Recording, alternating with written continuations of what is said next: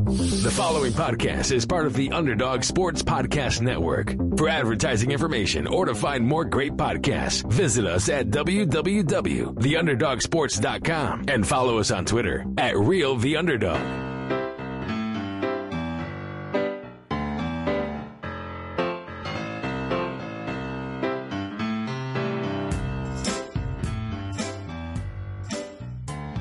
Welcome to the Underdog Sports MLB Show. Here are your hosts, the luckiest men on the face of the earth, Chase Fedorsky and Bryce Holden. Welcome to episode 233 of the Underdog Sports Baseball Show with Bryce Holden. My name is Chase Fedorsky. Last week, we continued our stadium tours of the state of California. I took in a game for the first time at Oracle Park. And let me tell you, being at a stadium for a game versus three Dead & Co. shows, very different atmosphere, as you can imagine. Yes. If nothing else, I mean, Oracle's great. I kind of gave that review when I saw the concerts. Nothing's changed there. Just getting out of the stadium, just absolutely night and day different when you don't have hundreds of thousands of idiot stone deadheads like myself all trying to leave at once. So that was great to go into. And then I made my triumphant return to the Oakland Coliseum, most likely my last appearance there. It's such an interesting stadium, the Oakland Coliseum, because it's too small to be a baseball stadium, or excuse me, it's too small to be a football stadium, in my opinion. But I think it's too big to be a baseball stadium. You know, you walk right in, and it's so fascinating the way the Oakland Coliseum is, because the first thing you see is rooted in Oakland for over 50 years. So that in itself almost seems very contradictory to have, because we know that they're leaving around the corner. But it's amazing. I mean, the Coliseum, no concessions are open in the upper deck, which I think is a product of the idea that there were no fans in the upper deck. But amazingly enough, the biggest surprise for me in both of these stadiums was the fact that it actually cost me more money to get my tickets at the Oakland Coliseum rather than Oracle Park. I'm happy that I keep saying Oracle Park. Or no, Oracle is right. It's very confusing to make this statement because the Oakland Coliseum is next to the old Oracle. So it's a big tongue twister when you're in Northern California. All that said, the Coliseum, I won't miss you. Oracle Park, I look forward to returning. But you made your venture to what is one of the most beautiful stadiums in baseball, Petco. Oh, yes, I did. Some would say a night that will go down in infamy. So before we get to our regularly scheduled content, I will throw it over to you to get to that. I'm going to go a little bit broader and start with the city of San Diego on the whole. San Diego is a fantastic place. I really have nothing but nice things to say about 99% of the city. My one knock, and this pains me to do because Sabrina and Sarah, you two have been nothing but kind to me, and I really don't like going at you or your school like this. But the University of San Diego Torero Program Board hosted their first annual hot dog eating contest last night at Petco Park. And your boy showed up and mopped the floor with every single one of those Toreros. I don't think another person finished their dog, but I was cruising. So those kids, which I guess is probably will go down, and I'll think of it fondly because I won, never in doubt. But just the way that those kids, they had an outsider come in and go at their student programming board, this outsider go in and embarrass them all. That video is going to come up on Instagram soon enough. There's a part of me that is really concerned about the comments I'm going to receive. But I guess that's par for the course when you introduce yourself full name on a video that's going on social media, and then just absolutely Joey Chestnut impression these hot dogs. No water, which made it very tough. But otherwise, Petco Park, beautiful, right in downtown San Diego. Awesome giveaway. These cool Bogart shirts. I'm still rocking. That was the giveaway that you were wearing in that picture? I didn't know that. Yeah, no, it was a giveaway. So again, Fire Day, Sabrina, Sarah, sorry, go at your school like this, but come at the king, you better not miss. And I guess as toreros, as bullfighters, you should know better. We both saw some history for Juan Soto. I saw, well, not history, but I saw his 30th homer. I believe you saw his 100th ribby. I don't know. I mean, if we're going to do a broad specs Padres conversation, having watched that team last night, it's inconceivable to me that they're not going to make the playoffs. But because this season has been an absolute dumpster fire for them, I would advise them to trade Soto to Thompson. Well, who did you see them against last night? Colorado! Yeah, it's like you saw them against the Rockies. I saw them against the A's. So it kind of feels like let's take everything with a grain of salt. That's what I get. I think moving on from Soto is the move. Tatis, I think, is also. Tatis's career is going to be fascinating to watch because it's rare you have the guy, we spoke about it at the time, but having a guy with all this potential and a smaller track record, I mean, he's still got 20 years left of his career, but the PED suspension is going to hang over him forever. If you're going to get busted with roids, it's better to do it to the middle back end of your career. Let that be a lesson if you want to cheat. You want back end, not front end? I don't think you want that high of a front end. It goes both ways because, again, this is going to follow Tatis now for the next 15 years. The back end, the flip side is you get someone like Palmeiro where their career is so accomplished where it ends the career and that's what you remember them for at the end. So I don't know. It could go either way.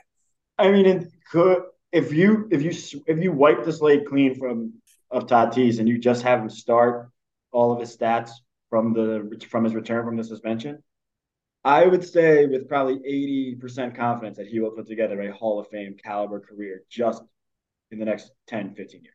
Royd's going to roid, though. All right, let's do BovadaSportsbook.com picks of the week. We're going to pick two games, both teams that are in the playoffs, or both matchups with teams that are on the playoffs. Phillies, Braves, they played each other last week. Spencer Strider dominated the Phillies. He's dominated them in the regular season, just had that bad playoff blow-up last year. Strider for the Braves, Christopher Sanchez for the Phillies. Games at Truist Park. Plus 1.5, minus 110, plus 184 Phillies. Minus 1.5, minus 110, minus 220 for the Braves. I'm going Braves minus 1.5 here. Strider has dominated the Phillies. It seems like his blowups only come against bad teams. So I think come playoffs, he's going to be fine. And this Braves lineup just mashes left-handers. I'd agree. This is a series where I would take the over in every game. But when you have the Phillies, I think for the large part of the season, we've been saying the Phillies are the third best team in the NL. And with a clear tier behind the Dodgers and the Padres. I think they're no more than a half tier below. They might be on par with the Dodgers and the Braves. Yeah, I'm sorry. Those three teams, I think it's closer to 1A, 1B. In a 7-game series right now, I'm taking the Phillies over the Braves. I think the Braves, over the Dodgers. I think the Dodgers can get away in a 3 or a 5-game series with their lack of pitching.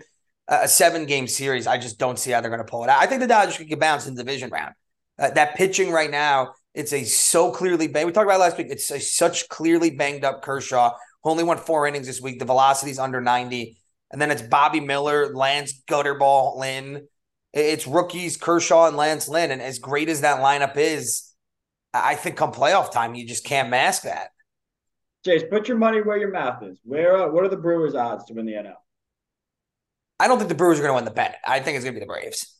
So you have Braves, Brewers, NLCS as of now? Well, where do the Phillies fit into all of this? Who would they play? They would play the Dodgers, I believe. It would be Braves, Dodgers. It would be Brewers, Dodgers, Phillies, Braves. Brewers, Dodgers, Phillies, Braves. Yeah, you know what? I'm comfortable saying that it could be Brewers, Braves.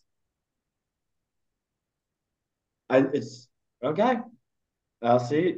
Again, in the second half of the season for the Brewers, of the 3 guys that they're going to roll out in the rotation, Burns has been the worst of the 3. Think about that statement. That's what you want, I guess.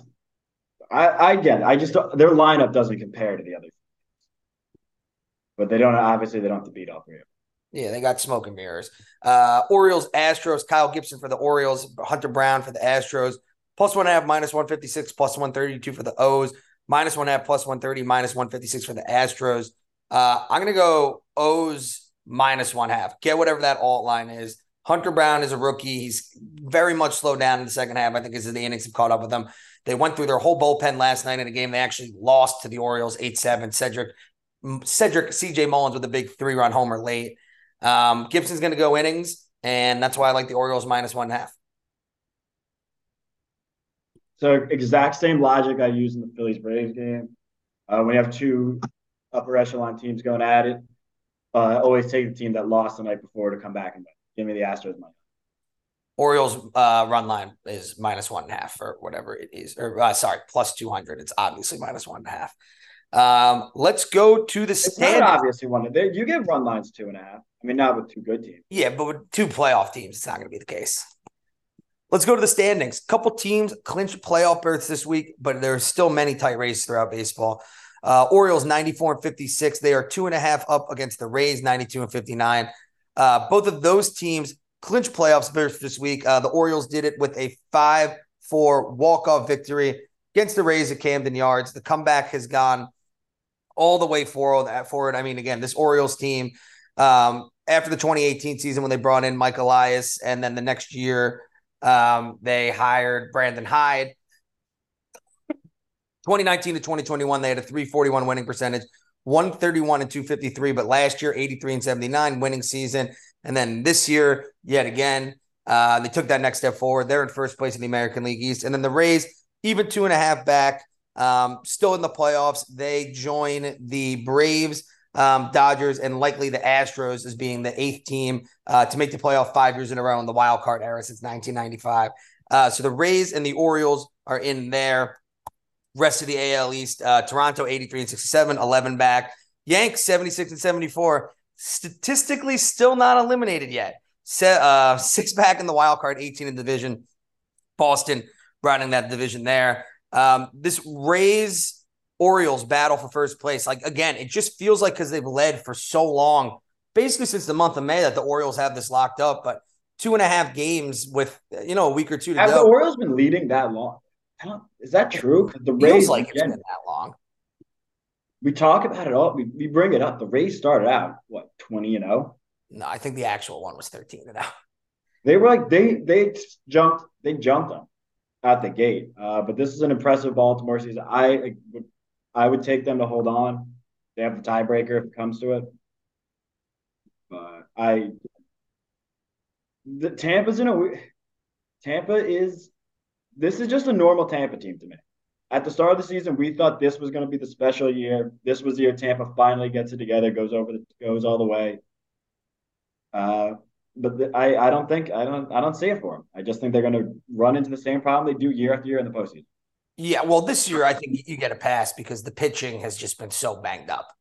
What happens to them? Yeah, Glasnow of all people is the one who's going to make it to the finish line, but between Drew Rasmussen, McClanahan, so many guys who are just out for the year. Jeffrey Springs. Looking at the schedule, the baseball season too long?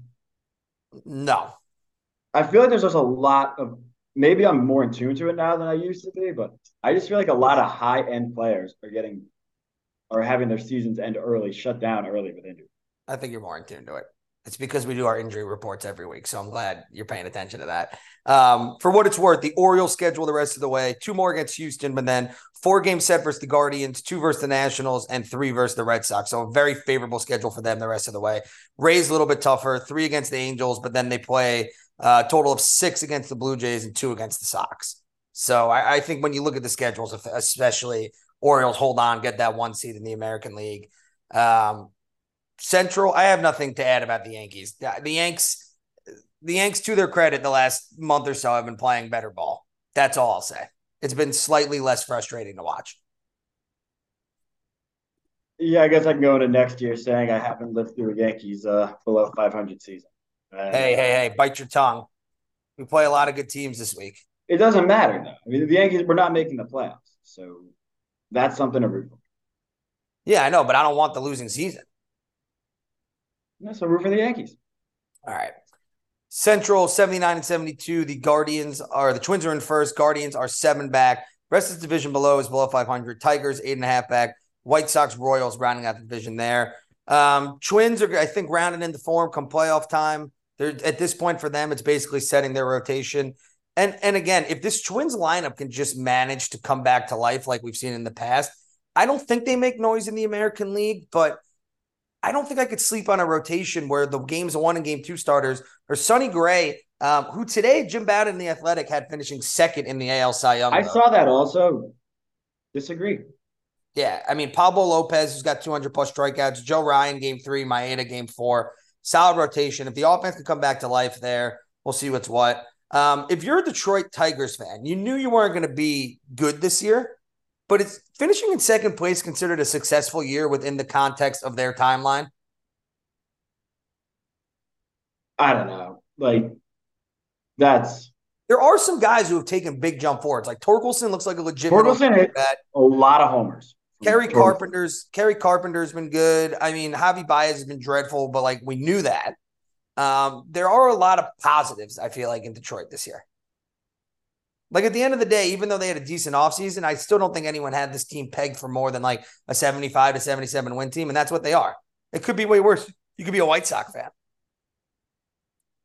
Again, if you're Detroit, you hang your hat on the fact that you're in the worst division in baseball. And if we're all signs point to Terry leaving at the end of this year, the White Sox are a complete dumpster fire. Kansas City is probably 2 years away from being 2 years away. It's just jarring to look at these standings and see that the White Sox have 12 fewer losses than the Tigers. We both picked the White Sox to win the Central. It's nuts. And honestly, you show me all these knowing how the season unfolds, you show me both rosters, all 5 rosters on paper, I'm still taking the White Sox from the Central. Of course. And that's knowing that Luis Robert finally developed into a superstar this year, too. I don't want to talk more about the White Sox, but the Tim Anderson impression is, if you have to focus in on one part of the White Sox struggles, Tim Anderson being. Well, that and the entire rotation taking a step back. Well, Cease took 4 or 5.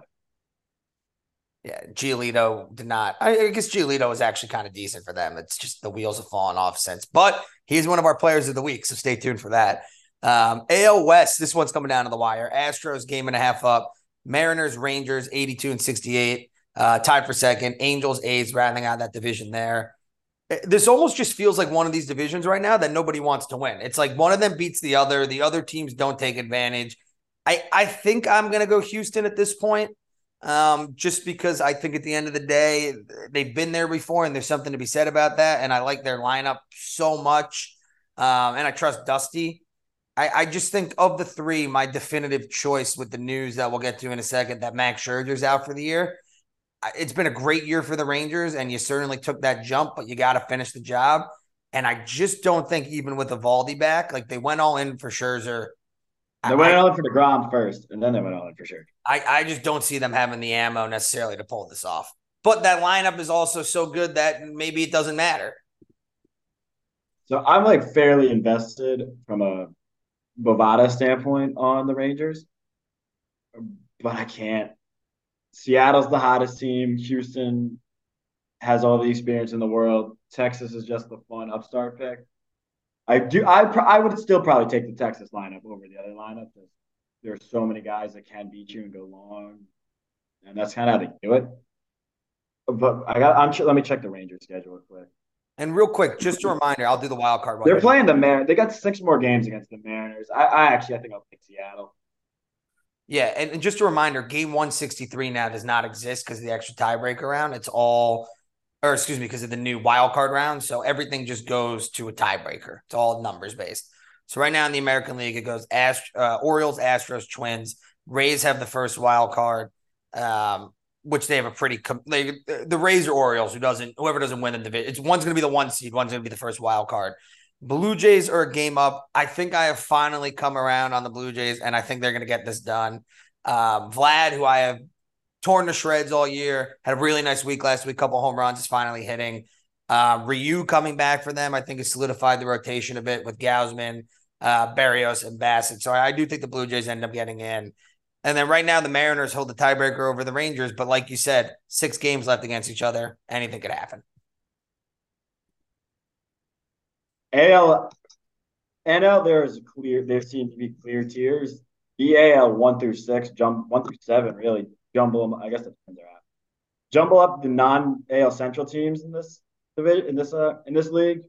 Anything can happen. Moving to the National League, 2 teams clinch the division this week. The first is the Atlanta Braves. Who haven't locked up the 1 seed yet, but it's looking pretty likely that's going to be the case. They're 96 and 54. They clinched with a 4-1 victory over the Phillies Wednesday at Citizens Bank Park. This match is the second earliest clinch date in their division, all their division wins in franchise history. It's their MLB best 23rd division title since the MLB went to that. They are now only the second team in MLB history to have 5 players with 30 or more home runs, and are the first team in Major League Baseball history. I might have misread this, but I'm pretty sure to have. I saw this too. What is it? 4 players with 35 or more homers? Yeah. They hit a lot of homers. Yeah, basically, I'm not even going to try to do it justice, but if you subscribe to The Athletic, read this article with Jason Stark about the A's lineup today. I mean, there's a very strong statistical argument that when all is said and done, this could be the best offense in the history of baseball. Got to finish the job. Yeah, that's how the article ends. Got to finish the job. So they're 14 up on the Phillies, who are 82 and 68. Marlins 78 and 73. Are 18 and a half back. Mets, Nats rounding out the division there. I'll give my Marlins and Phillies analysis when we get to the wild card. Most of the NL analysis is going to be the wild card. Yeah. I've been on the Brew Crew wagon these past couple of weeks and have a 6-game lead. Seems like Craig Counsell's going to win the division yet again. Cubs are 6 back with the Reds. Pirates, Cardinals rounding out the division there. Dodgers also clinched the division. It's their 11th straight playoff appearance, and I think it was their 10th division in the last 11 years. The 107 win Giants got them. That was the only thing that could get in their way. D-backs 79, 72, 14 back. Giants 76 and 74, 16 and a half back. Padres, Rockies rounding out the division there. Padres 73 and 78 won't make the playoffs, but they do have a chance to be a 500 team. Take that for whatever it's worth. Again, I spoke about San Diego a lot earlier. They're ridiculous that they're not in the playoffs. You could argue they have the Cy Young. They have 4 perennial MVP. They have 3 perennial MVP candidates in the lineup. You have the Cy Young winner. It's going to be the Cy Young. I mean, he's going to be one of our players of the week, but he shelled, no pun intended.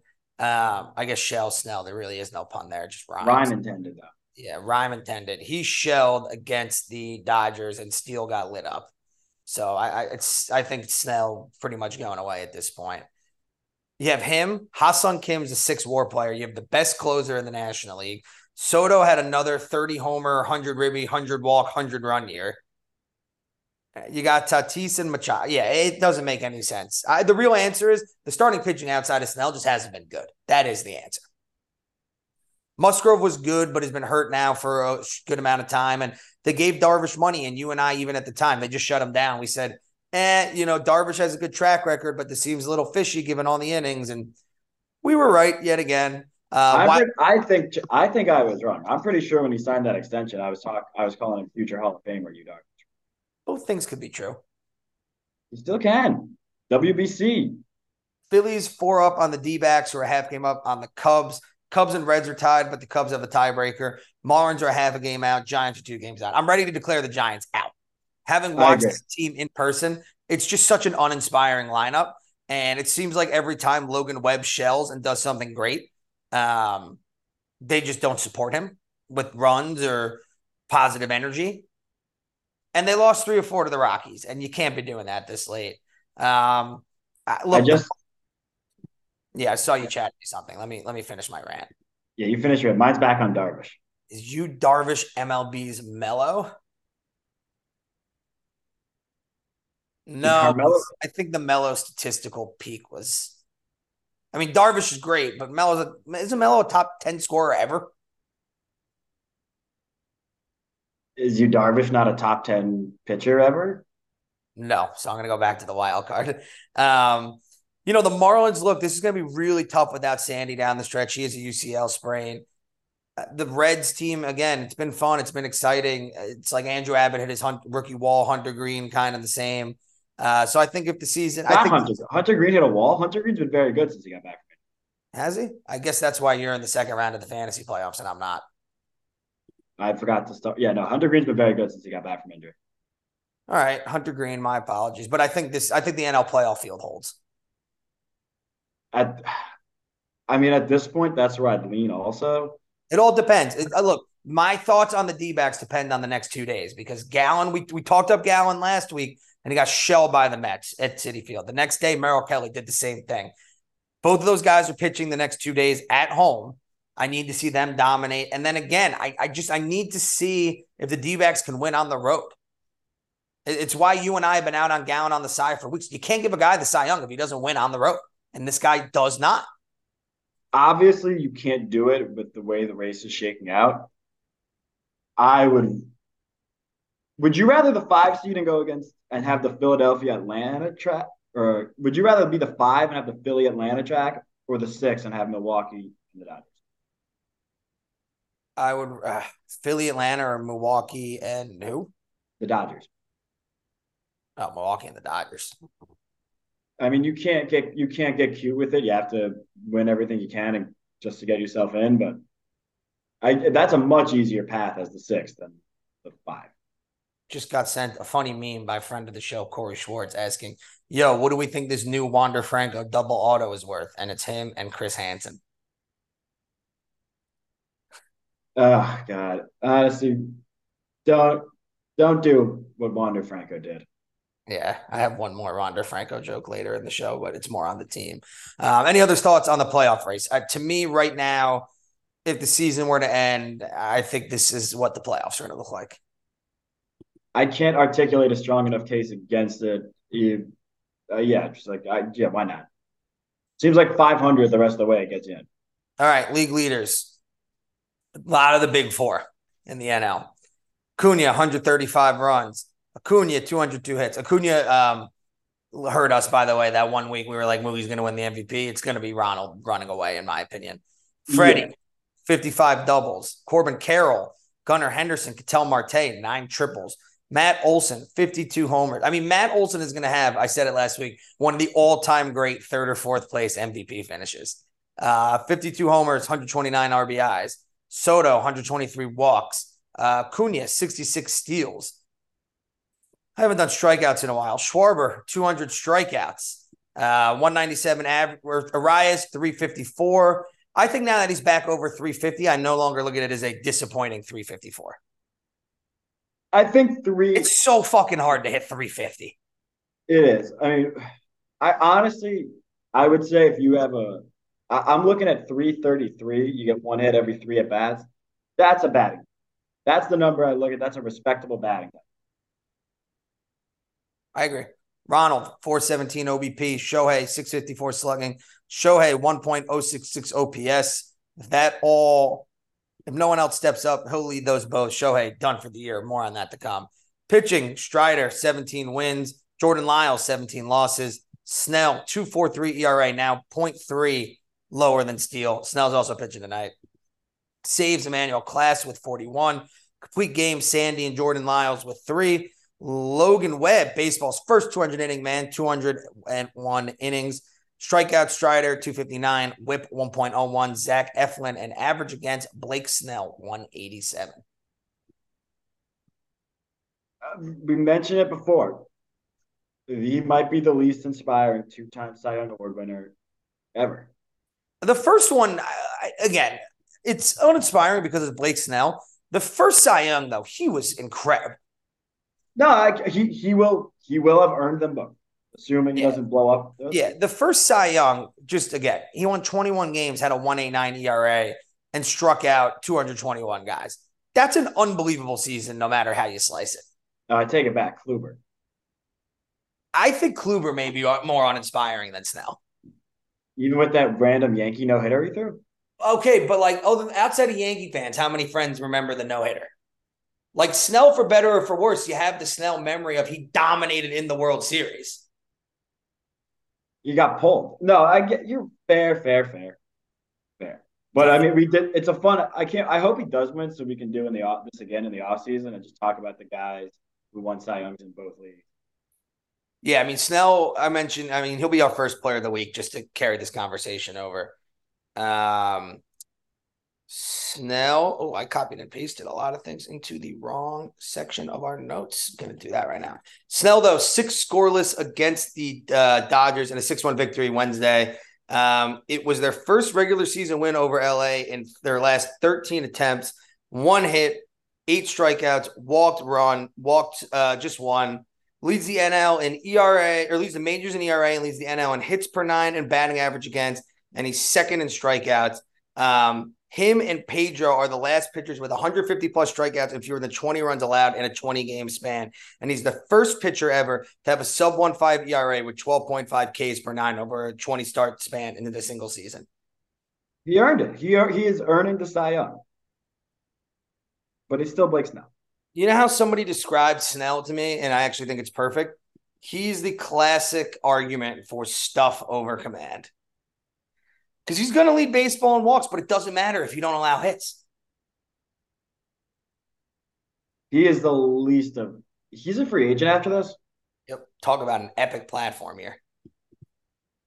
What type of contract is he looking at? A big one, I think. Well, what was Robbie Ray 5 for 115 coming off his Cy Young season? Yeah, and I think Snell's got a slightly better track record. Someone will give Snell like 5 for 140 to not pitch beyond the sixth inning. I think it'll be San Diego. You can't let that guy go. I concur. Quick trivia question. What player leads baseball in home runs since 2018 with 204? Since 2018? Yep. So 5 years. Schwarber, Judge.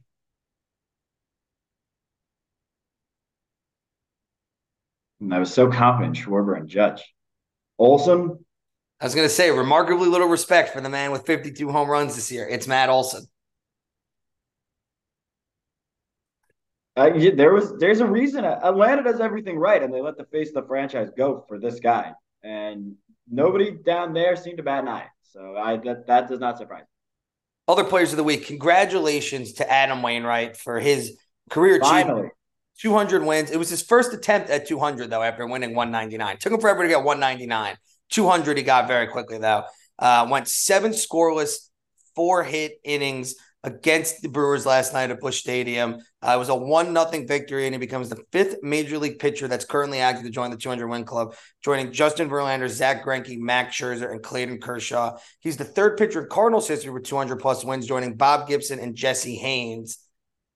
You could see the emotion out of the game. I'm happy Wainwright got there. To me, I wouldn't pitch again. This is it. I would go out on that high note, especially given the way his season's been. 2 questions for you. When you read that active list, and it kind of plays into my next question, eventually we're going to need to recalibrate the amount of wins that makes a Hall of Fame pitcher, because no one's ever going to sniff 300 again. I do think 200 is going to become the new 300. I mean, with that, does Wainwright down the road get Hall of Fame support, or did he need that Cy Young? So if he got that Cy Young, the second Lincecum one probably should have gone to Wainwright, if I remember correctly. And I just think without the second Cy Young, without any Cy Young, and I know that he gets attributed the 2011 Cardinals World Series, but he was not part of the team, so he was really only part of one World Series team, and he was the closer. This end is so bad, I don't think he gets in on the conventional ballot, but you see the way the room works on these committees down the road. It wouldn't be impossible that Wainwright, beloved by – I would assume one of the most beloved players that we have going. Universally respected. I could see in a room of his peers with the vote, he can get 75% of that support. But I don't see him getting in. I mean, I almost think he's more likely to fall off the traditional bat. No, he's not going to fall. Yeah, I mean, you look at the list of then active pitchers. I mean, it's all guys who are at the end of their career, then Garrett with 143. So we might not see Garrett. Garrett's the guy with the best shot, but he would need to be on a good team. It'd be like Garrett, and then honestly, just because he's young, it would be like Strider because he's young and on a good team. And that's so much projecting. Yeah, we'll revisit this in 2033 for Strider. All right, other players of the week. Mike Clevenger, complete game victory in a 6-1 win against the Nats yesterday. 6 hits, 7 strikeouts. He had a shutout before Dom Smith hit his 10th homer of the year with 2 outs in the 9th. Also tried to fight Dom Smith, so shout out to Clevenger there. Shout out to the Astros, who lost a combined no-hitter with 2 outs in the 9th this week against the A's. Is that another Fromber start? It was Hunter Brown. They lost it with 2 outs in the 9th when Zach Galoff singled with 2 outs, or with 1 out. Combined no-hitters. Were you at the Yankees-Astros no-hitter last year? No. The playoff one was in Houston. There was one during the one during the regular season. Or sorry, so they no-hit the Phillies in the World Series. No, I was not at the one in the regular season. I just think combined no-hitter doesn't have the same. I believe the combined no-hitter was in game 2 of a doubleheader, if I'm not mistaken. I don't think so. I feel like we got like it was a brutal bullpen game in game one that we lost, and then doubleheader in game two, but I could be wrong. Not the point. Point being, combine no hitter, not for me. Shout out to Lucas Giolito. 8.06 ERA coming into the year over his last 10 starts. And against the Rangers, one of the best lineups in baseball, 7 scoreless, season high 12 strikeouts. Anytime we can give some love to a guy that's been rightfully bashed all year, I try to do it. Great start for Lucas. Tough luck for the Rangers. Freddie, let's talk about Freddie. I didn't know how good he's been on the base paths this year. He's 20 of 21 on steals, stole his 20th bag yesterday. He's the 4th player ever with 25 homers, 50 doubles, and 20 steals in a season, joining Grady Sizemore, Alfonso Soriano, and Chuck Klein. He's the first player to reach 50 doubles and 20 steals since Brian Roberts in 2009, which has only been done 19 times. And he's the first baseman to do so. And he's the first player with 25-plus home runs, 55 doubles, and 20-plus steals in a season, which goes to show how good of a season Ronald Acuna is having, that Freddie, I don't even think will get a single first-place vote for the MVP. No. I mean, the way the season's wrapping up, Acuna's back to being – I could see him getting it unit from some of them. But I think over under 24 and a half first-place votes for Ronald. Over. Because I think the problem is there will be some people who I think in their mind voting, it's if I'm going to give a first-place vote to a Dodger, who do I give it to? Which is totally valid. There's no wrong answer. There are four MVPs this year. Everyone should get a trophy. Participation trophy. They're back. Multi-homer games this week. Not many. Juan Soto versus the A's, Jake Rogers versus the Angels, Luis Arias versus the Braves, and JD Martinez versus the Tigers. Not a big player of the week. Probably our quietest one in quite some time. The 2 homers out of Arias, that would have been tough for you in the fantasy playoffs. It was. Not it would have been. It was definitively. I mean, I lost Ohtani, Scherzer, and possibly Machado for the season. So I don't think I'll be going beyond the semifinals. Hey, at least you got there. It's more than I can say. I guess that's true. All right, enough about my crappy fantasy baseball team. I wish you the best of luck this week despite the injuries. Let's transition into the news cycle. News that was a little bit surprising and unsurprising at the same time, but I do know that a lot of my Fenway faithful friends were pretty excited about it. The Red Sox announced Thursday that Chaim Bloom, their chief baseball officer, has been fired, and that GM Brian the Irish names, the Irish and the Asian names really get me. Brian O'Halloran has been offered a new senior leadership position within the baseball ops department, further signaling a major change in the organization structure. O'Halloran and assistant GMs Eddie Romero, Raquel Ferreira, and Michael Groupman will oversee baseball ops for the time being, but the Sox added that a search for a new baseball ops leader will begin immediately.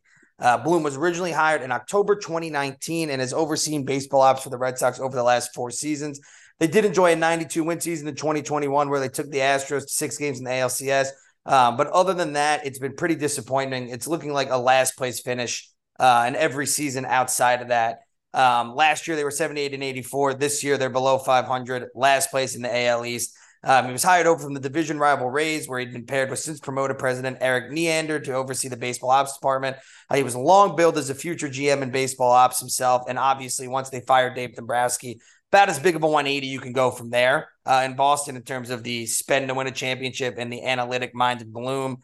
And again, Red Sox fans were pretty excited about this. Like, this was the equivalent of Andrew Friedman going to the Dodgers, where it's, oh my God, these guys who have done so much with so little in Tampa, what's going to happen when you move them into a big market team with resources, which obviously the Red Sox were. And again, Bloom's track record isn't all terrible. I mean, this year, Kenley Jansen, Justin Turner, Chris Martin, Adam Duvall, they've all been solid this year. Michael Wacha was a great buy low guy that ended up getting a much better deal in San Diego. But, the ones that kind of stand out were Corey Kluber and Garrett Richards haven't really helped in the rotation. The Trevor Story deal hasn't really panned out due to injuries, and at the time might have even seemed like an overpayment. Yoshida, good hitter. But I think it was very clear at the time, even you and I, when he got $100 million, we were like, who are they bidding against? That he was going to get their money. And even, I think the big misses though were last year's deadline in general, when they held on to Nate Eovaldi, J.D. Martinez, Michael Wacha, Rich Hill, not only did they not sell at the deadline, but they also went and got Tommy Pham and Eric Hosmer. So they added. So I would say that's a big one, as well as letting Nate Eovaldi go. I mean, Eovaldi Hosmer may have been a subtraction. They anything that Chaim Bloom did during his tenure doesn't matter. He's the guy that traded Mookie Betts. You're not letting me get there. I'm getting to the crescendo. That's the big one. That's one. Two, you could have, and again, this Xander Bogaerts contract in San Diego, I think he's going to be a disaster. So I think they dodged a bullet because I don't think Xander's going to age well over the course of an 11-year contract. Yeah, the jersey is great, but I see the jersey you're wearing. It's very cool. The contract's still not going to age well. So I think they dodged a bullet there, but at the same time, it was a face of the franchise guy that you let go. Bill Simmons kind of said it best. It's like you didn't want to sign Bogaerts to big money because you thought he was going to age poorly, but then you gave Devers $300 million, and he's kind of the definition of a guy who's going to age poorly, a power hitting corner infielder. But all of that could be washed away if it wasn't for the Mookie Betts trade. And again, Mookie, I think this was a direction that ownership sort of forced upon Chaim Bloom. Mookie's a generational player. He's only gotten better, I think, since he's been with the Dodgers, where he signed a $365 million contract. All he's done is dominate the MVP votes since then. And at the end of the day, you really just got nothing in return for Mookie.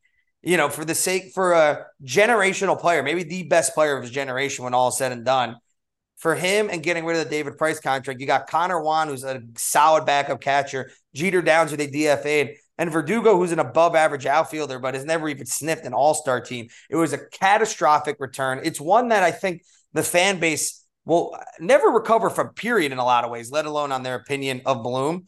So it's like you said, he's always been straddled with that. But again, I don't think it wasn't his call. This was from ownership. And I think you also have to take into consider two things when looking at the Bloom tenure. One, after Dombrowski, the farm system was gutted. Baseball America, as of last month, graded it the fifth best in baseball. They have Marcelo Mayer, Roman Anthony, Kyle Teal, a couple top prospects there. Tristan Casas has graduated this year into a solid big league regular in the outfield. He looks like he's going to be a contributor for years to come. But the biggest thing is, too, that has working against him, John Henry, it seems like, only really gives a shit about his soccer teams.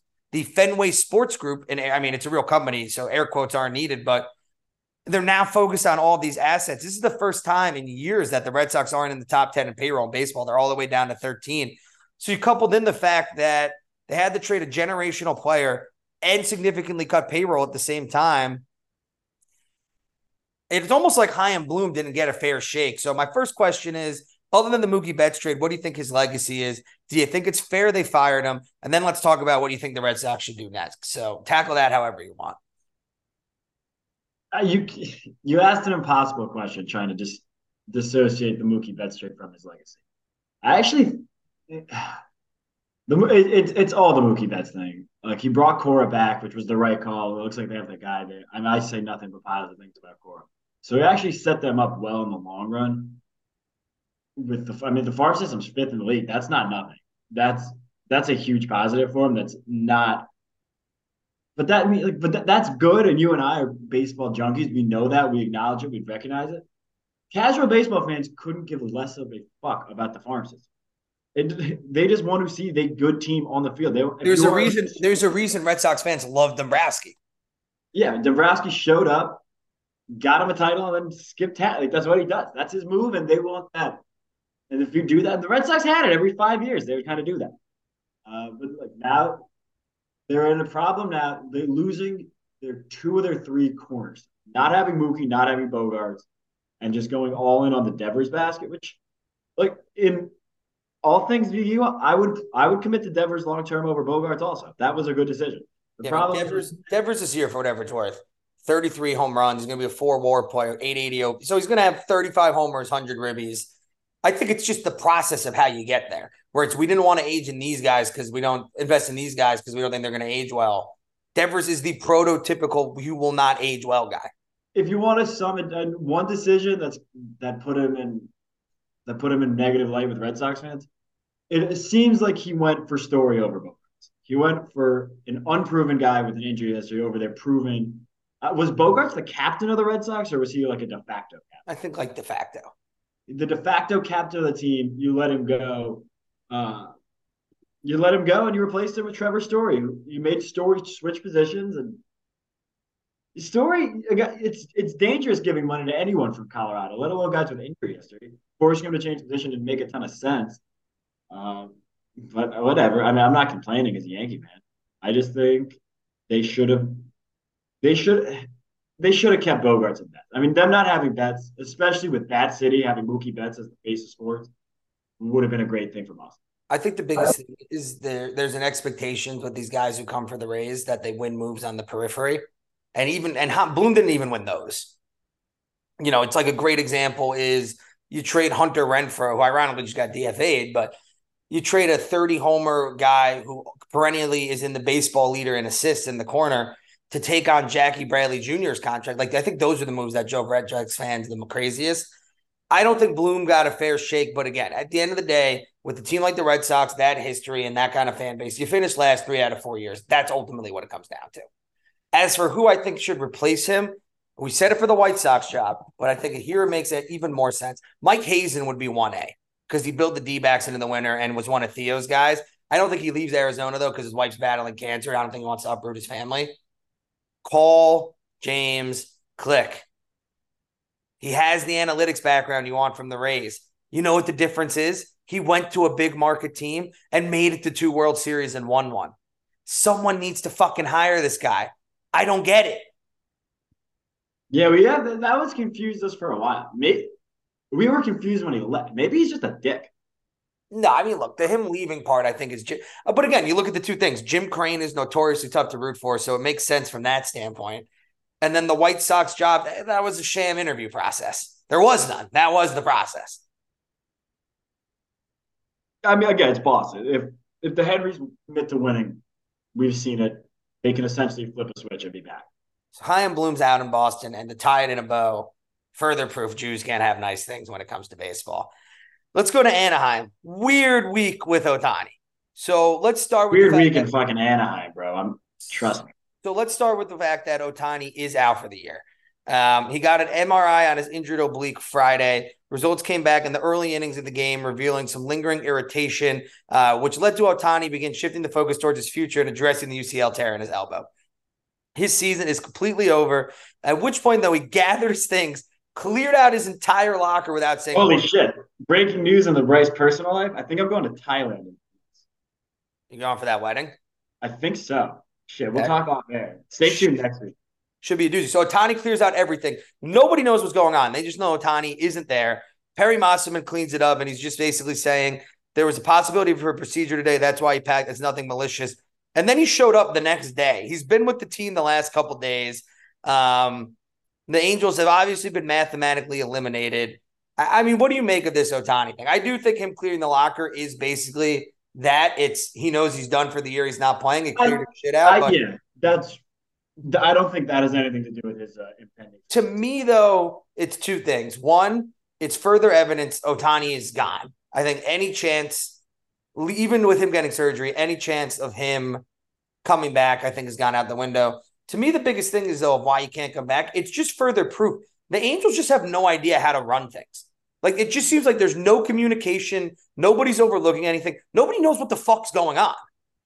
Speaking of guys who don't know what the fuck's going on, in addition to the Bogarts Padres jersey I've been talked about all episode, I've also been wearing my Los Angeles Angels visor. The Angels are a complete dumpster fire. From afar, I just thought Ohtani was going to stick around for the culture because he's comfortable there.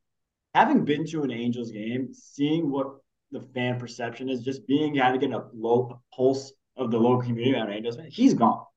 He should run away from that team. Every headline you hear from the Lost, I mean, I get a lot of I'm very passionate. Every headline you read about them is a disaster.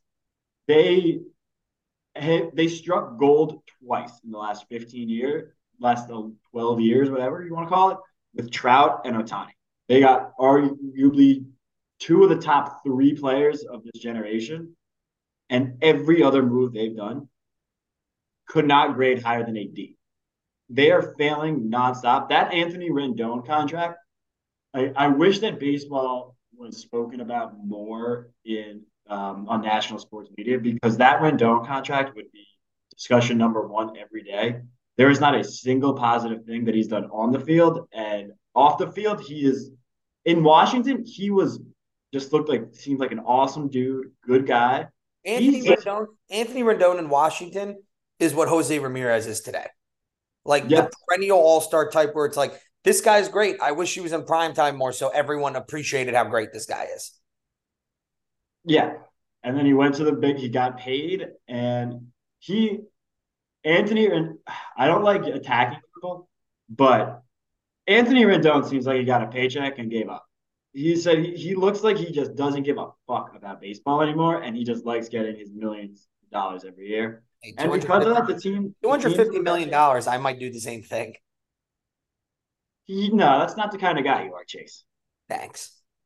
It's mind-boggling how an organization can do everything so backwards. And I now think Ohtani. I mean, you were just at Oracle. Were the Giants fans talking about Ohtani? They were. I don't think he goes there either, though. I don't think that's a team. They have good farm. He's good, not great farm. That's just a really unexciting team. To me, it's a 3-horse race. You can't count the Mets out because of Stevie. And if anything, if Ohtani doesn't want to play next year, Cohen will say, great. Give us another year to reset. It's not a bad get for him. Yeah, I just look, the Mariners' payroll this year was $72 million. They still have so many good young prospects. They have Julio. They have Castillo. They had Ichiro, which as lazy as it is, I do think matters. The Asian, I mean, have you been to Seattle? The Asian American community in Seattle is very strong. That's not nothing. That's not a negative. The number one, though, I think he's going across the freeway. I think the Dodgers were always the prohibitive favorites, but now with Urias potentially never playing again, Kershaw looking like this could be it. As much as I don't want it to be, this could potentially be it. Even post Tommy John surgery, they have a serious need for Ohtani now. And it just goes back to what I've said the last 2-3 years. I just don't think there's any way they 2 off seasons in a row let generational players go in Corey Seager and Trey Turner, unless they were just saving all the money to throw it at Ohtani. This ownership has too consistently been committed to winning and has too consistently done the right thing to have not done it in either case. I'm probably giving Ohtani, the human being, too much credit here. What's worse? What's worse for him? Is it what's more offensive to the Angels, going to the Dodgers or going to an AL West? Oh, going to an AL West team, I think. Going to the Dodgers at the end of the day, it's a pain in the ass, but you've kind of seen driving around California. Oh, yeah, no, they're not. You're right. County and LA proper, they're LA, but the amount of time you and I could get from New Jersey to New York to Pennsylvania. Yeah, no, we SOC folks, we're not LA. We're rugged. You vote red in the elections. Well, not now. We wear our Red Angels visor. We don't vote red in the election. There's a difference. So Chaim Bloom out, Ohtani out, Max Scherzer also out. Tough for the fantasy team. Tough week to be out and about. Chris Young, the GM of the Rangers, informed the fans that he has a teres major strain. Surgery's not needed, but he's out the regular season and is unlikely to pitch in the playoffs as well. 15-day injured list. I mean, you mentioned that they went all in. This is just a brutal string of injuries they've had. I mean, DeGrom, Eovaldi being hurt for half the year. The rotation, again, it's not going to win the pennant, but it'll at least, I still think, hold its own with Eovaldi, John Gray, Martin Perez, Dane Dunning. Not great, but solid enough, and it allows Haney to shift to the bullpen. Scherzer wasn't quite having a dominant season, 4.01 ERA with the Mets, but in 8 starts, 3.2 ERA with the Rangers. Looked more or less like the Scherzer of old, or at least certainly more like it. $35 million on the books next year. What do you think the future for Scherzer looks like? Because this is, again, now, 2 of the last 3 years were towards the second half of the season. The body's broken down on him after previously never happening. What do you make of that? And my other take is that the Mets are looking really good right now, getting a top prospect in Luis Angel Acuna for a guy whose arm broke down in the second half. I agree with your Mets points. On the Scherzer front, his numbers were what they were, but when you are someone of Max Scherzer's caliber, It transcends the numbers. Being able to go to the ballpark every morning as a hitter, knowing you have Max Scherzer on the mound, that does stuff you can't quantify the impact that'll have on a lineup. You're confident that you have your dude on the mound. What is this? Honestly, I think Texas forced him to exercise the option for next year as part of the trade. Like he'll roll out next year. My guess is we'll see if I had to prognosticate, we'll see the exact same thing we saw this year.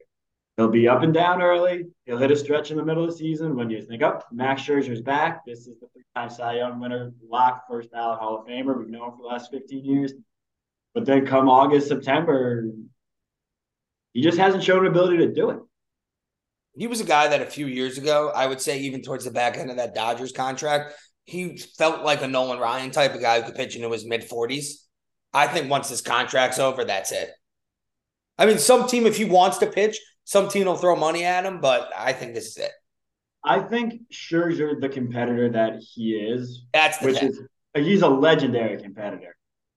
I don't see him having a Greinke or a Wainwright type season where he's going to have that 5 to 7 ERA and just let all the peripheral numbers just shoot up. Again, the legacy is what it is at this point. There's nothing he can do to detract from it. Again, we'll set the over-under Hall of Fame percentage at 95, 94, higher. He's done everything you can possibly do. I don't think he's done a perfect game. He's done a 21 strikeout game. Yeah, fuck that at the perfect game because Jose Tabata stuck his elbow out. Fuck Jose Tabata. Yeah, he had the perfect game. Look, it's a bummer. You're right. That was the last out too, right? Yeah, instant replay. You're reviewing that shit and seeing he put his elbow in the strike zone. I mean, he and Armando Galarraga can commiserate on that shit. Oh, let's not equate those two. Let's just move on. Okay. The Rays. The stadium news kind of makes me shake my head. So the good news is the Rays are staying in Tampa. Who's that good news for? It's good news for you don't have to get new apparel if you're a Rays fan. Again, who is that good news for? Who is it? Do you know a Rays fan? No. You have ties to the Tampa community. That's a stretch, but sure. Do you know a Rays fan? No. I know more than Rays fans. I think Dick Vitale is a Rays fan.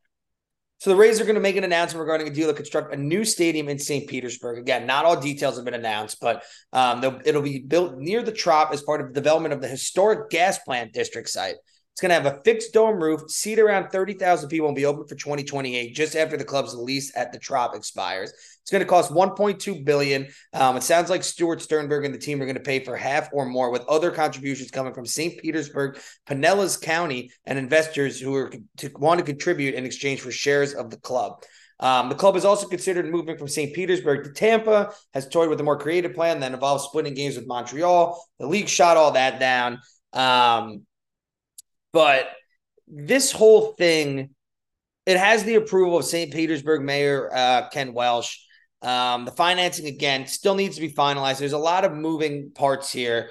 But all we know is that after 30 years, they'll be moving out of the Trop, which they moved into in 1998. Actually moved into in was opened in 1990, but they didn't start playing there until 98. I just don't get this.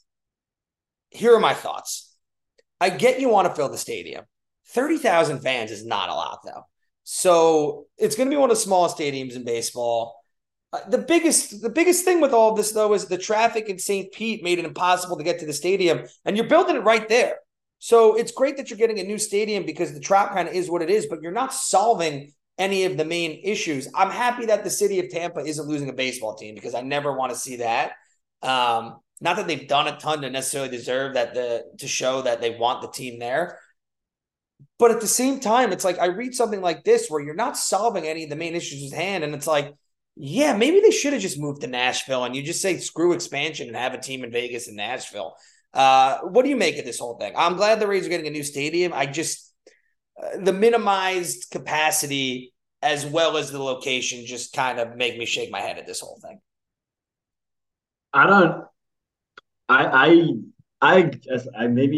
Maybe I'm not in a nice mood today.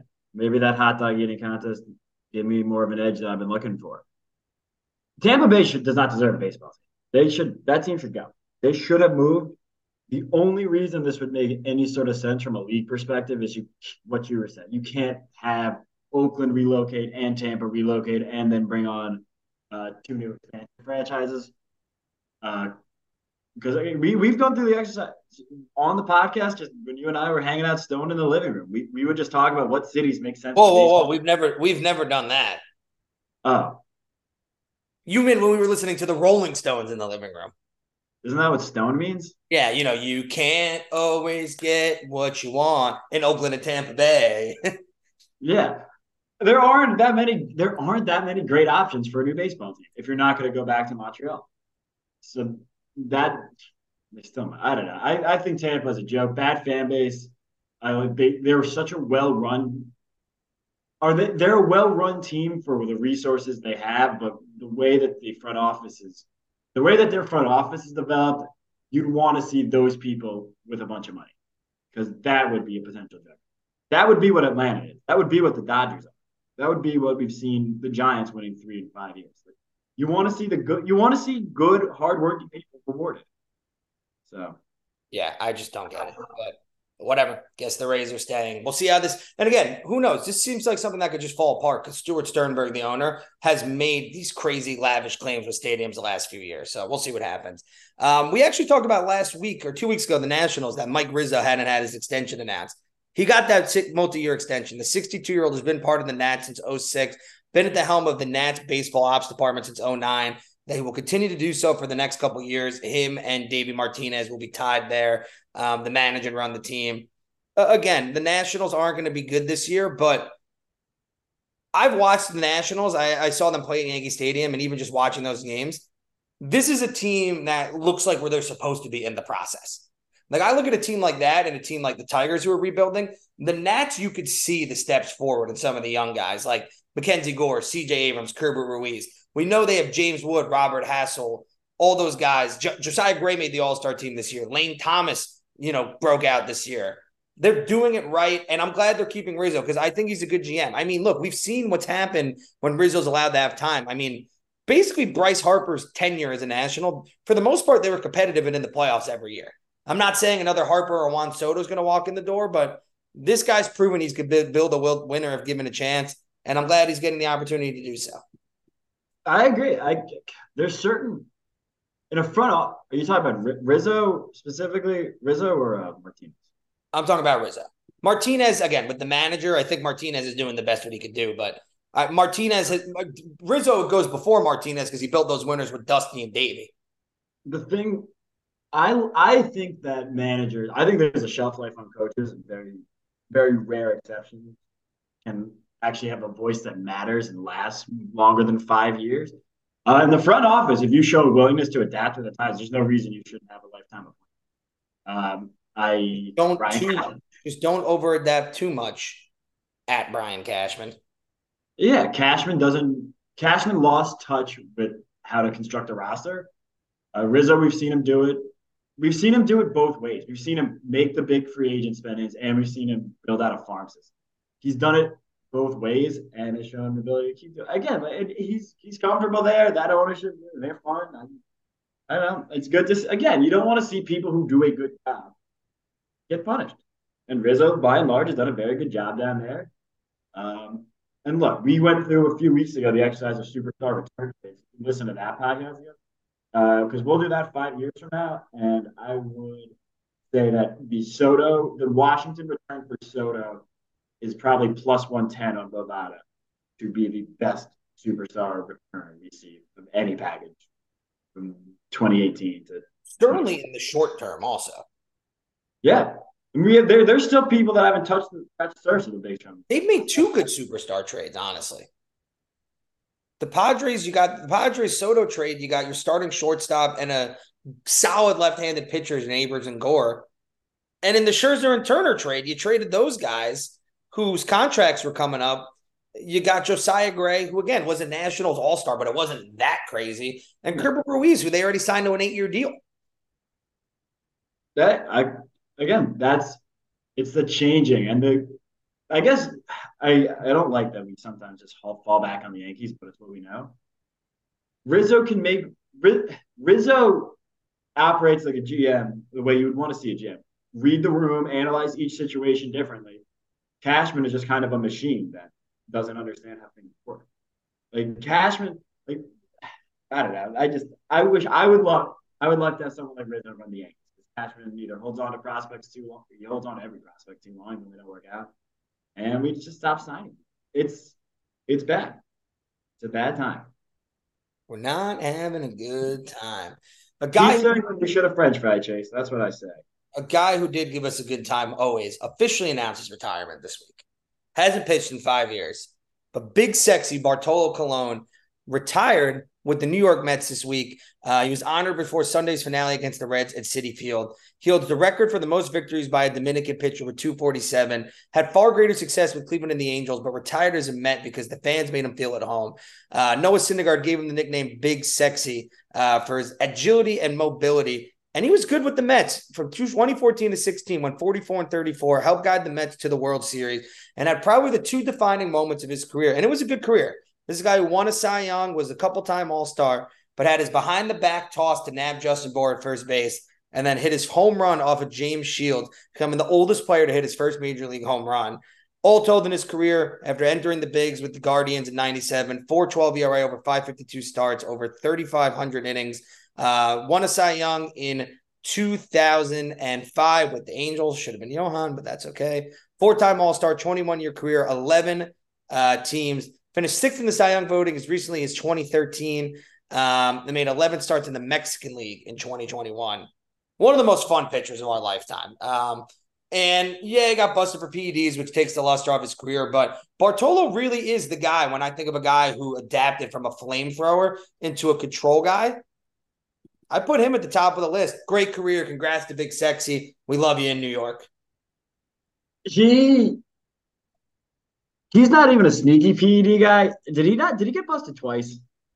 I'm not sure about twice.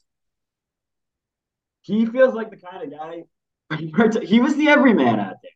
You see Bartolo Colon throw in the majors, you think you could do it. He struck me as someone that once he got the first PED, would just keep taking roids, and if he gets caught again, gets caught again. If not, he's going to keep cashing checks. He was just out there hanging. Beloved teammate. The homer was epic. It's just like he didn't look like a pro athlete, but he was. It's that and those guys are fun to root for. Fun, easy to root for. Injuries. The update from last week, Jason Dominguez, he is getting Tommy John surgery. We don't know if it's going to be full-on surgery. It might just be the brace procedure, but regardless, Martian out 9 to 10 months. Sandy Alcantara, IL, with what the time was a right flexor strain. He is a sprained UCL. We're going to watch him every day and go from there, but our fingers are crossed for Sandy that he can make a return this year. Manny Machado, you mentioned it before. It's looking like he's getting elbow surgery at the end of the year. He might wait until the Padres are mathematically eliminated, but regardless, he should be back on the field for spring training. Dylan Carlson, ankle surgery. He'll be ready for spring training. Yu Darvish shut down for the season. It was at first his injury was diagnosed as inflammation in his elbow, but he should be able to rehab without surgery. Michael Fulmer, 15-day IL, forearm strain. Tristan Cassis, 10-day injured list with a right shoulder inflammation. Tanner B, 15-day IL, did a hip inflammation. Bader, 10-day IL with a right groin strain. And the weirdest one is a reporter asked Anthony Rendon basically where he's been. Because he's been on the IL since July 4th with a shin contusion. This is what I forgot, but this is why the Anthony Rendon. And he basically said to reporters, I have a fractured tibia. The Angels haven't confirmed it. We don't know if it's true. It's going to be a he said, she said type of thing, but what a dick. Well, what if he has a broken leg? Is he a dick if he has it's such a mess. They can't even cut him, right? They're stuck with this guy. They're not going to pay him off. They have all that Ohtani, and ideally for them, they have all that Ohtani money. Yeah, they're in trouble. They're in trouble when it comes to the money. Let's do tweets of the week. From Cespedes Family Barbecue. This is just a funny tweet. We got a quadruple check for any Wander Franco jersey before we release the new ballpark renderings. Come on now. Raise, that's easy stuff. What? There was a fan in a Franco jersey in the ballpark rendering. Fuck you, Tampa. You don't deserve it. That's so stupid. Our weekly Kyle Schwarber check-in, 45 singles, 45 home runs from Codify. As of when? I think he homered last night. That's up to date. Okay. With his next RBI, I'll have 100 on the year to go alongside 45 homers, 100 runs, and 100 walks. Mike Schmidt and Jim Thome and Ryan Howard are the only players to do that in franchise history. Proof batting average is important, but not everything. Because if you tell me every year I'll have a guy who hits 45 homers, 100 runs, 100 walks, I'm giving him $30 million a year, and I'm not thinking twice about it. I don't even think the Phillies do that. I think the Phillies. I think they give him might be less than 20 a year, honestly. I think it might be like a 5 for 110 deal. Oh, yeah. Castellanos got I think Schwarber got like 4 for 82, and Castellanos got 5 for 110. Either way, again, boy, this is just another nail in the Red Sox fans' coffin. Like, that's what Dombrowski does. I mean, in the Red Sox defense, they did literally trade for Schwarber the offseason before. Yeah, but why isn't he still there? Like, that's a guy they could use. Schwarber. Any team could use 45 homers and 100 RBIs. Maybe not the Braves. Yep. All right. Other tweets of the week. Luis Robert, this is from Chris Camper, the 20th season in White Sox history of at least 36 home runs and the first since 2016. That just seems like a really low number. White Sox, they're a sneaky, terrible franchise. No, they're sneaky historically. I think they've been to the playoffs maybe just once or twice since that 05 World Series, and they'd gone 80. It was 85-year drought before they won in 05. So, needless to say, not particularly good. No. God, that's so crazy. Now that I'm just doing some random White Sox. Chicago had 2 baseball teams that went for almost 200 years combined without winning a World Series. Yeah, they just don't seem that bad. From Evan Grant, the Rangers are 3 for 16 in save chances since August 13th. Now you fuck up your season, guys. This was from September 17th. It was the first day since the extra innings Ghost Runner was introduced that they've had 2 13-plus inning games in one day. Ghost Runner's working. Yeah. Cool. From Codified, the combined run differential of the Yankees and Red Sox. I won't go through all the years, but this year, you know what it is? Even? 0. Even. From ESPN, Jazz Chisholm's the second player since 1900 to grand slam and 3 steal bases in a game, joining Mike Cameron in 02. It's a fun game. If that was on a fantasy baseball, you can't ask for more. Ohtani's 10 WAR season in 135 games is the fewest ever, excluding full-time pitchers. And only 2 players have missed the last 10-plus games of a season that won the MVP or Cy. Trout and Jim Palmer. Ohtani likely going to be the third. Yeah, especially if the Rangers keep stumbling. It's tough to... Seager, I think, is the other guy, but you can tell me who they are. James Smythe against the Pirates. Carlos Rodon, Johnny Brito, Ian Hamilton, Clay Holmes, and Rodon teamed up for a hidden perfect game. 27 straight retired batters over 2 games against the Pirates. Irrelevant, just fun. From Sarah Langs with Giants, Rockies, A's, Astros Wednesday, and the Brewers, Yanks Sunday. There were 3 no-hit bids broken up in the 9th inning or later in 6 days. That's the shortest span in the expansion era for 3 no-hit bids to be broken up in the 9th or later. From ESPN, Juan Soto with his 30th homer of the season had his second career 30-homer, 100-walk season. 6th player to do that before turning 25 multiple times, joining Ted Williams, Mel Ott, Mickey Mantle, Eddie Matthews, and Jimmy Fox. Trey Turner of the Phillies, first player in MLB history with 11 homers and 11 multi-hit games over a 13-game span from OptaStats. Also from OptaStats, Joshua and Richie Palchios for the Cardinals and Pirates had 3 homers, a steal, and an assist, which no other pair of brothers have combined to do ever.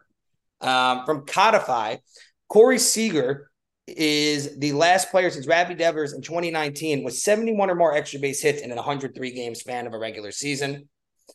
Cardinals have their first losing season since 2007. We've had Wainwright every year since, and Wainwright's at least been serviceable. Yeah, he's going out a loser.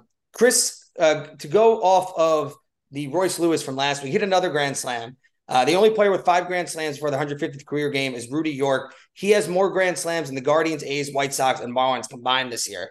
You said this to me, I believe, from Jay Cutta. White Sox went 0-9 in Thursday home games this season. They have gone over a year without winning a home game on a Thursday. This is from Mark Zuckerman. Jackson Rutledge became the 17th consecutive national starting pitcher to not earn a win in his MLB debut. The last guy to do it was Steven Strasburg. Quick trivia question. Who is the one team Mariano Rivera, other than the Yankees, didn't have a save against? This is from Codify. Wow. I would have to assume. I mean, I would have to guess an NL team. I mean, I'd probably guess the Rockies. Pittsburgh Pirates. And last but not least, show you how the game's changed. This year, Kyle Schwarber, Eugenio Suarez, and Teoscar Hernandez have all struck out 196 times or more. Tony Gwynn in the 90s struck out 188 times total. Yeah, Tony Gwynn, Mr. Padre, the first Mr. Padre. People walking around, they're calling me Mr. Padre Jr. The real Mr. Padre. Any concluding thoughts for this week's podcast? Yeah, I missed an opportunity earlier today. Sarah Sabrina, I should have said, mess with the bull, you get the horns. You should know that you can. Mine will be go Buckeyes against the Irish, go Bruins against the Utes. Going to 3 Yankee games this week, Tuesday, Thursday, Saturday to close out the year. Hopefully Garrett wraps up the Cy Young Thursday. So go Yanks. Looking forward to that. And a happy Yom Kippur for everybody celebrating, all of our Jewish friends. Have a great and plentiful fast. And remember to eat a lot the night before so you don't pass out. With Bryce Holden, my name is Chase Medorsky. This is the Underdog Sports Baseball Show. Have a great week.